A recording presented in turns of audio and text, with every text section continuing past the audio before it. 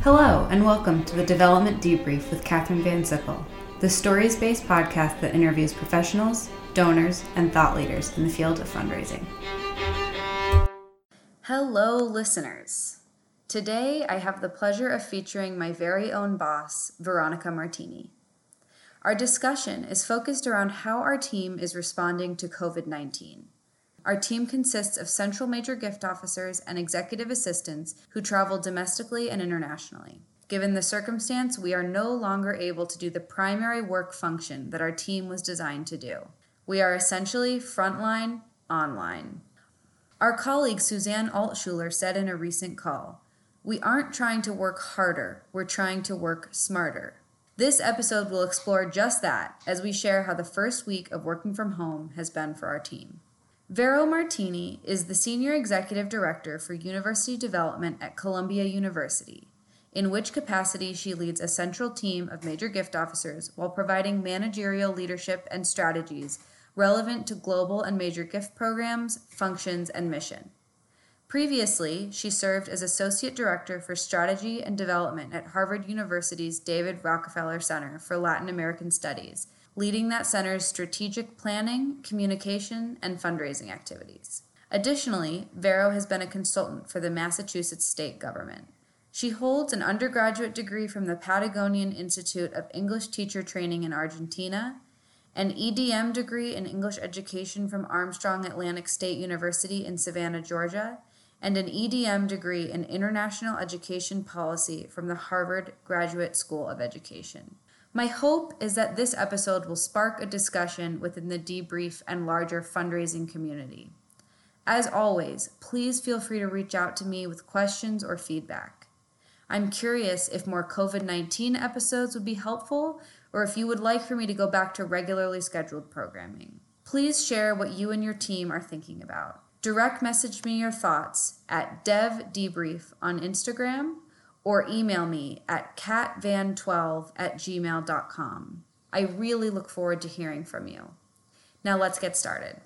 Vero, thank you for taking some time for the debrief. I know it's been a wild week. Thank you, KBS, for having me and for everything that you have done this week. It has been a wild week indeed. Part of these days is finding something that makes us happy or makes us feel joy. I've been looking forward to interviewing you for a long time. And it's funny to be interviewing you because you're my boss and I see you every day. I thought you were the perfect person to talk to about this because our team seems to be in pretty good shape through all the uncertainty. Well, you're all doing wonderfully, and I couldn't be more proud. What we're learning together to share and hopefully learn more from whatever comments and feedback we get is so useful at this time.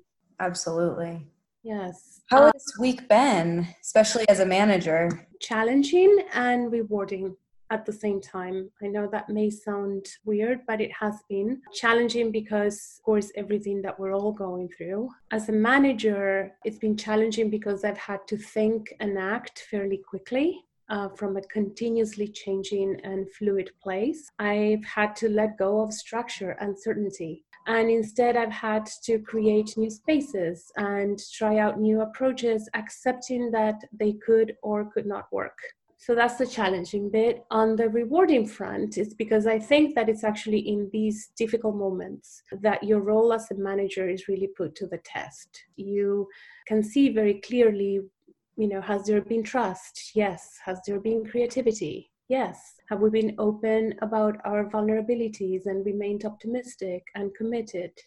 Yes. So that's very rewarding because that won't be the norm, and you can't take that for granted to be the norm if you haven't spent time fostering it all along. What would you say to someone who doesn't have that same sense of trust in their teams and yet we're still in this position? How could someone begin to build trust now? You build trust being with one another in a very genuine place, being vulnerable and always inviting feedback and providing that. Having those difficult conversations that people tend to avoid or put off for later and postpone. And those are the things that really build trust in a relationship. So when you need it, then it's already available. That is, I think, one of the reasons why we have been able to respond as we have, which we'll go into later. Further on the personal front, Vero, people might have noticed on this podcast that you have an accent. I grew up in Argentina. Yes. How does that change the way you're responding to COVID-19, and how does it make you different as a leader in this situation?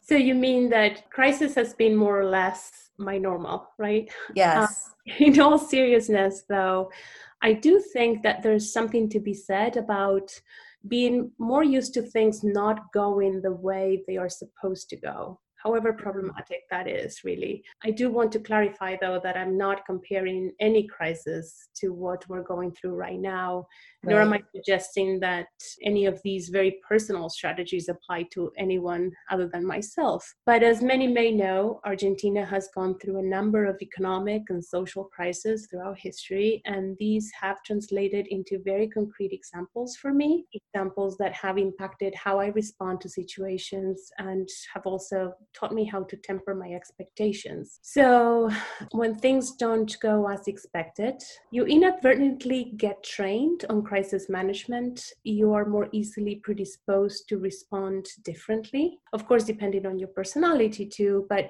you become more agile at accepting that it is what it is.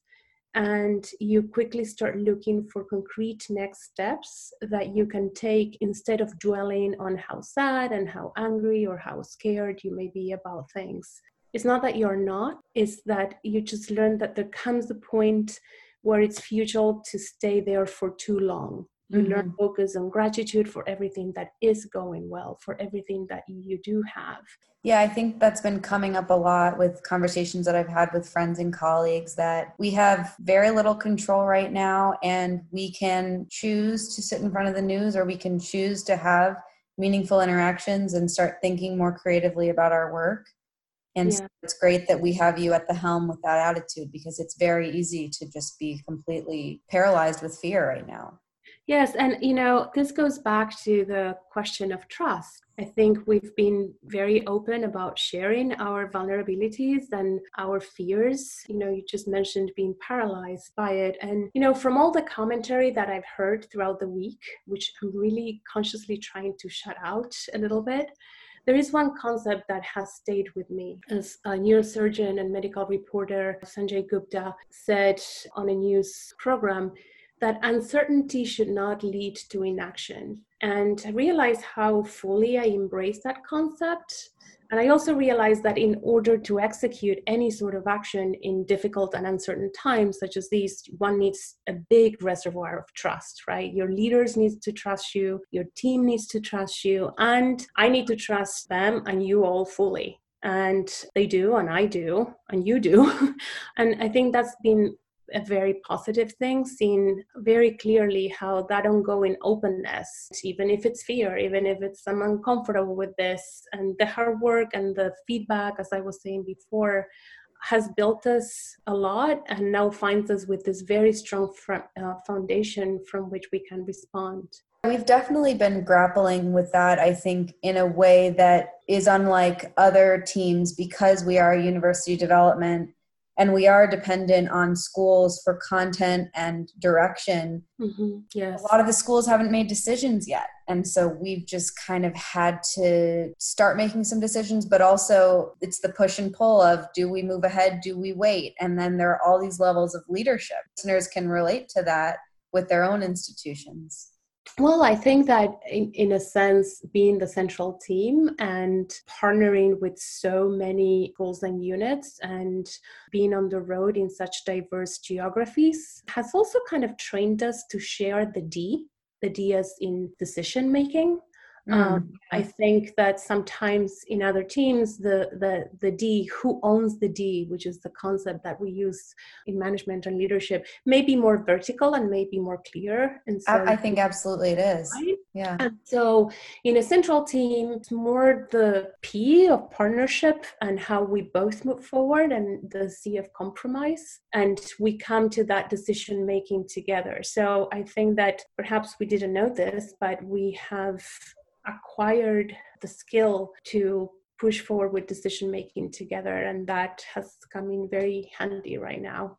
One of the things you've talked with our team about is thinking about how we can consciously contribute. And before we talk about the team, I wanted to know if you could share with us sort of what that means as an individual and how you feel that you personally are consciously contributing.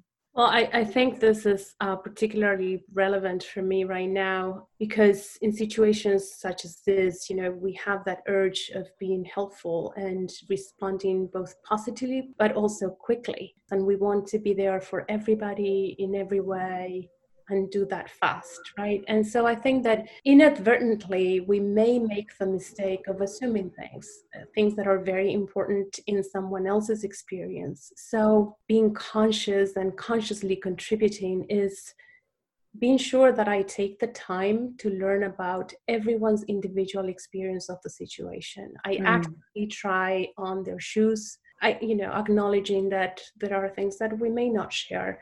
So there are folks in our team with kids right now, and I don't have kids, but how do we meet in what we do share of this experience and what we don't, and how do I learn from that so that we can identify where we coincide and where we might need to make compromises. Another thing that you've talked about a lot, even before any of this, pre-COVID, was assume friendly. You always tell us to assume friendly. And I think that is particularly apt right now with all of the emails flying through, how we respond to people virtually. Can you talk a little more about that? Yes, that is a concept Mara Henkler, the director of the Columbia College Annual Fund, came up with and shared in a leadership training that we were doing. It is the idea that if you go to any situation with the mindset that the person across the table or next to you is a friend and you're going to try to sort this out together, it totally changes how you respond or how you co-create, I guess, solutions and responses. And it has been so helpful to me personally, and I know as you said, to all of us in the team. And it's actually, if you look around our Office of Alumni and Development, it's on many sticky notes on desks around. And I need to make sure that I give Mara all that credit because it's been really helpful for the way that we work and the culture that we're creating. Yeah, I think that's just one little thing that can make interactions a little bit easier. Absolutely. Now, to shift to talk more about the team, you talked about consciously contributing as a manager because that is your personal experience. What is it that you're encouraging us to do? I know what my impression is, but share to our listeners as if you were giving them advice. First of all, I usually joke that I don't manage the team. I coordinate all of the wonderful colleagues that I work with. As such, I am part of the team and I'm a team member as well. So what I mean for the team is exactly what I mean for me as a manager, I guess, as an individual. That is that we don't stop listening, that we don't let the eye of the storm and our own uncertainty translate into inaction. We don't let anxiety drive us on the wrong kind of action or direction, right? So, as I grow up, I realized how much I dislike the I could have, should have, would have notion. I mean, I've accepted that those will always be there, and I want to be sure that I'm aware of them now. So when I think about us sharing a team meeting, hopefully a team retreat together in the same room, I hope that our team is proud of the action that we did take and the outcomes that came out of all of this. And if not, that we identify clear lessons that we learn from trying, not from just staying still or waiting for somebody else to tell us what to do. I think that is being consciously contributing, meaning that we are stopping to listen and we are giving it our best shot. We are not rushed and we are not driven by anxiety. We are driven by what we know, our expertise, but the wonderful community that we share and our values and the opportunities that we have to contribute, and that we are proud of those outcomes, or again, grateful for the learning opportunities that we take away. Yeah, that's such a good point. And I think it can be very difficult for people. I think maybe it was Will that had mentioned this of being in the moment, but still looking ahead, and sort of time is frozen in a way. And so we do sort of have a day at a time, but then we do want to be forward looking. It's a very hard situation to be in for every single one of us in the Yeah, world right now. absolutely. So I think that's great. And then I also am so happy hearing you talk about our team retreat all in one room. I already love our team so much, and the idea of being in the same room is like almost getting me teary eyed. I do too. I do too. And We're going to get there. we'll get there. Yes. So let's talk about how we're responding. Are there some initial things you want to share with listeners about what we're doing and how we're handling this day to day? I don't know. You tell me. What do you think? How are we doing, and how are you handling? How are we handling all of this? A lot of people have said this, having some semblance of structure makes such a difference. I think for us, just as humans, waking up every day and having somewhere to be is a huge part of our life. Mm-hmm. So we do have a daily call, which I know you were hesitant about at first, if it felt like micromanaging or if it was too much, but at least so far this first week, it hasn't been too much at all. And it's sort of a joke because you had said they would be 15 minutes and every day they've been an hour. And it's just because everyone wants to share and everyone wants to hear how every individual team member is doing. Yes. So I think that has been huge for me. Like I've started to look forward to 4:00 because that's when these calls are. That is wonderful because, again, we go to trust and we go to the space that we really have co-created, right? Like, again, it's the work that we've done so far. And some people are more open or more willing to share their feelings and their emotions, and some are not. But I feel like we've all come to a very respectful and very empathetic place together, where with our different personalities and preferences we share. I think we are also exercising humble leadership. We are taking action as we learn and as we correct. When you learn a second language, such as I did, the older you get, the harder it is to learn it, because when you're a kid, you're not afraid of making mistakes. You're not here. And so it is by actually making so many mistakes that you learn more quickly.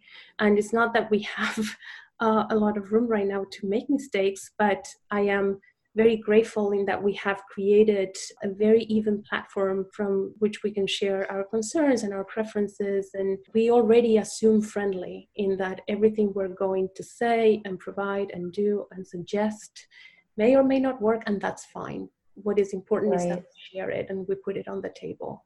That made me think of a couple logistics that I want to share with people, which is with Humble Leadership, we share responsibility for managing that meeting. So every day, the person who managed it picks the next person. And it's actually been so cute. Some people have the team members' names on little pieces of paper and drawn a name out of a hat. And Vero has given us very mini homework assignment every day to share, what have you heard from prospects? What have you heard from colleagues? So that's been great. You've also actively shared what you've heard from leadership levels. So that's the way we've been using this daily call. I highly recommend it. On a more personal level, Vero has asked us to send 2-week goals for each of us individually. And what I really like about that is that you've put that completely on us. You haven't said this is what needs to be done. You say, what do you think you can accomplish in the next 2 weeks? And then we're doing our one-on-ones based on that instead of trying to somehow make sense of our goals that existed pre-COVID.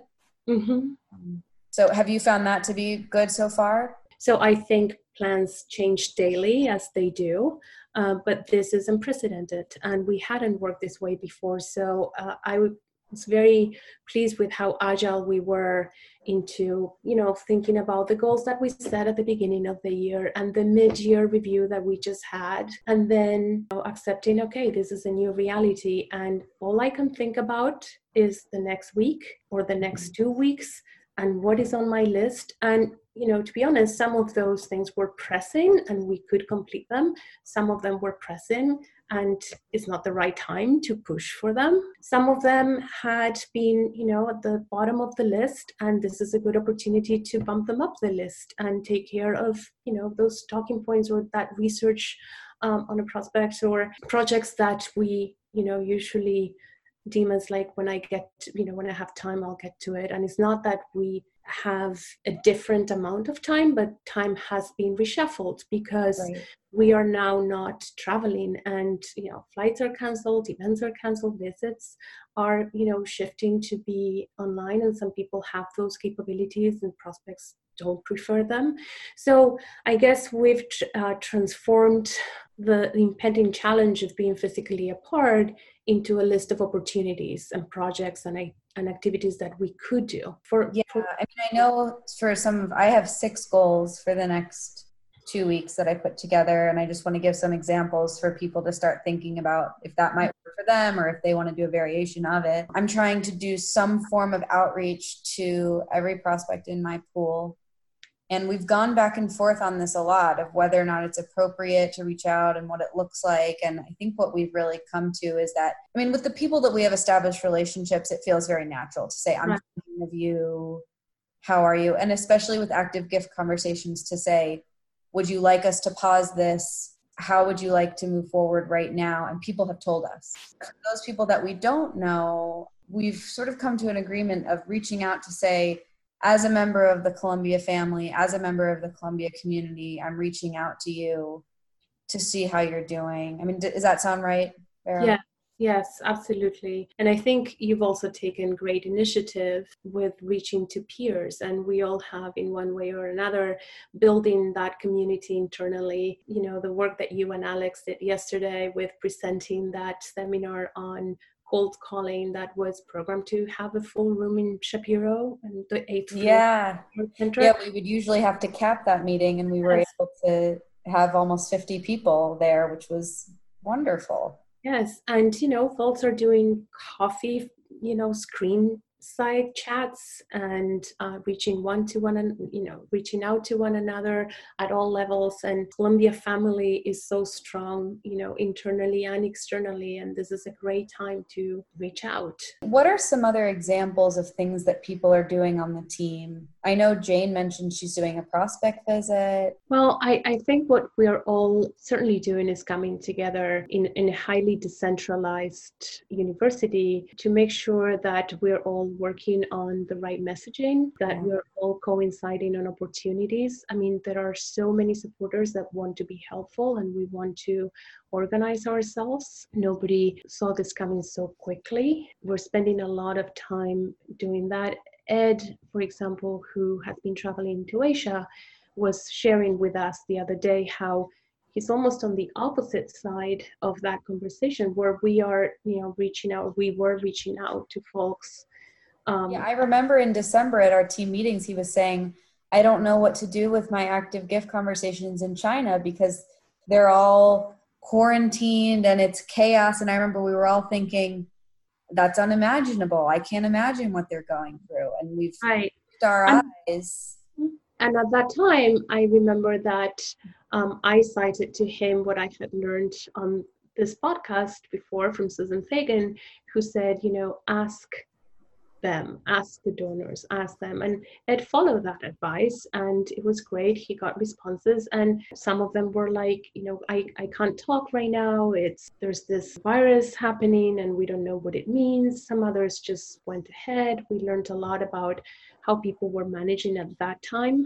And now we're almost getting the reverse of that, of donors asking Ed, how are you doing? Do you need masks? Yeah. So I think it's an enormous opportunity to learn from one another, to strengthen those internal partnerships even more, and to be in touch with those that are not here and, in our office in New York, and learn what our prospects are going through. And I will say the positive news is that Ed heard from one of his donors a few days ago that they're ready to move forward with signing an agreement. That was a donor in China. So, we also have to be hopeful.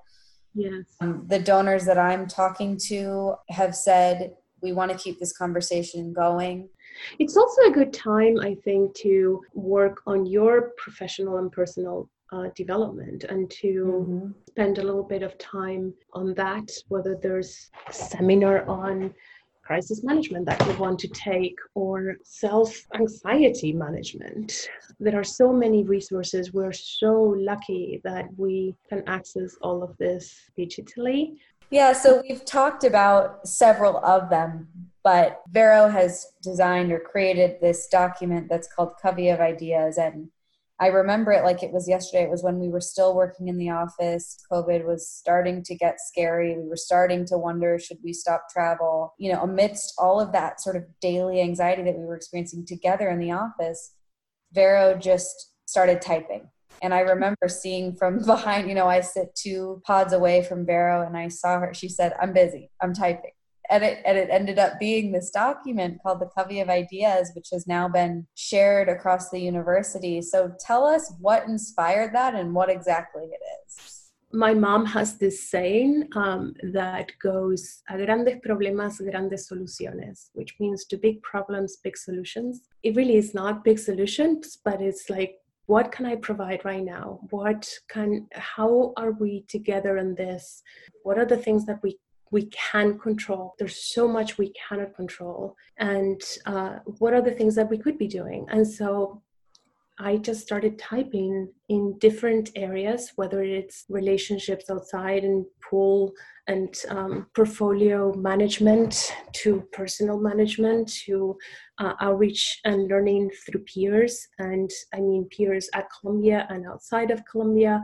What are lists of ideas that we could do? And I preface that with something that you came up with. The first thing was like, let's set goals and short-term goals that will, feed into the longer-term goals that are about what we're here to do, but we have to kind of narrow them and focus them on the next manageable piece of time, which is the next 2 weeks. And so I typed what I had in mind, and then I shared the Google Doc and I said, folks, we are all contributing to our to-do list. I guess I think of it as a to-do list because we can do it. It provided the action items that would then, be structured into these meetings that we have daily. I think it also has ignited creativity, which is also so wonderful to exercise in times like this. I think we all are being very creative about,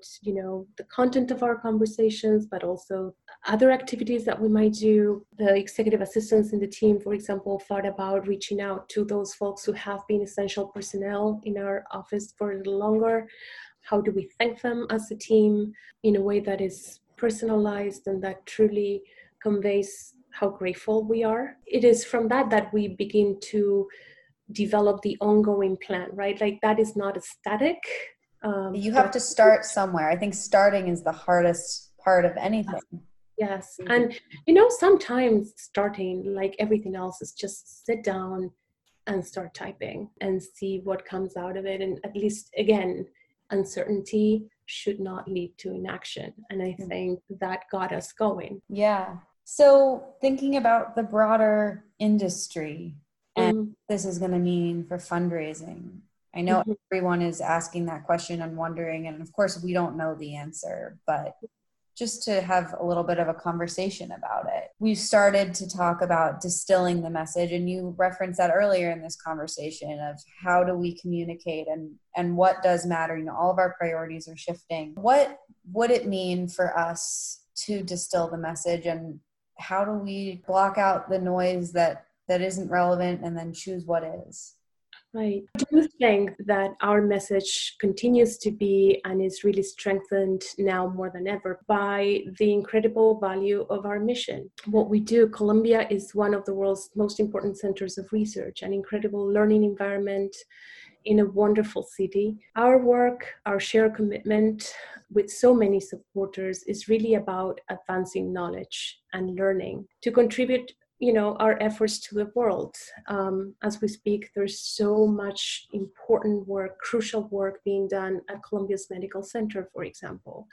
And that is what we contribute. So I don't know that this is about distilling a message as much as it is staying with the mission from which that message will just organically and naturally develop. I think we need to stay anchored in that mission and agile in our plans, and compassionate in our actions. We should reach out to donors and colleagues. The funny thing is, I don't think this is about social distancing, really. It's about physical distancing, but social togetherness. For our industry, just as much as we say, people give to people, we should remember that it's because people care about people. And I think it's very important to stay with that. It's such a simple thing, but to encourage people to go on their institutions' websites and to read that mission, I think it's a great reminder. It's a great anchor. I'm going to go do it after we record. I'm going to reread Columbia's mission statement. Good. You should. We all should. Maybe we should do that at 4 today. Yeah, I like that. Well, it seems almost chilling to ask you my signature question today, but I'm going to. So on March 20th, 2020, what do you know for sure? That I don't know anything for sure, and that it's actually okay. It's okay to not know anything for sure, because even then, there's a lot to do, and there's a lot to give, and there's a lot to learn. Thank you for taking this time. Thank you for leading us. Thank you so much for having me. I am so honored, and I am so proud and grateful that we work together and that we have the team that we have, not just the UD team, but the Columbia team and everyone else in the profession. Yeah, thank you.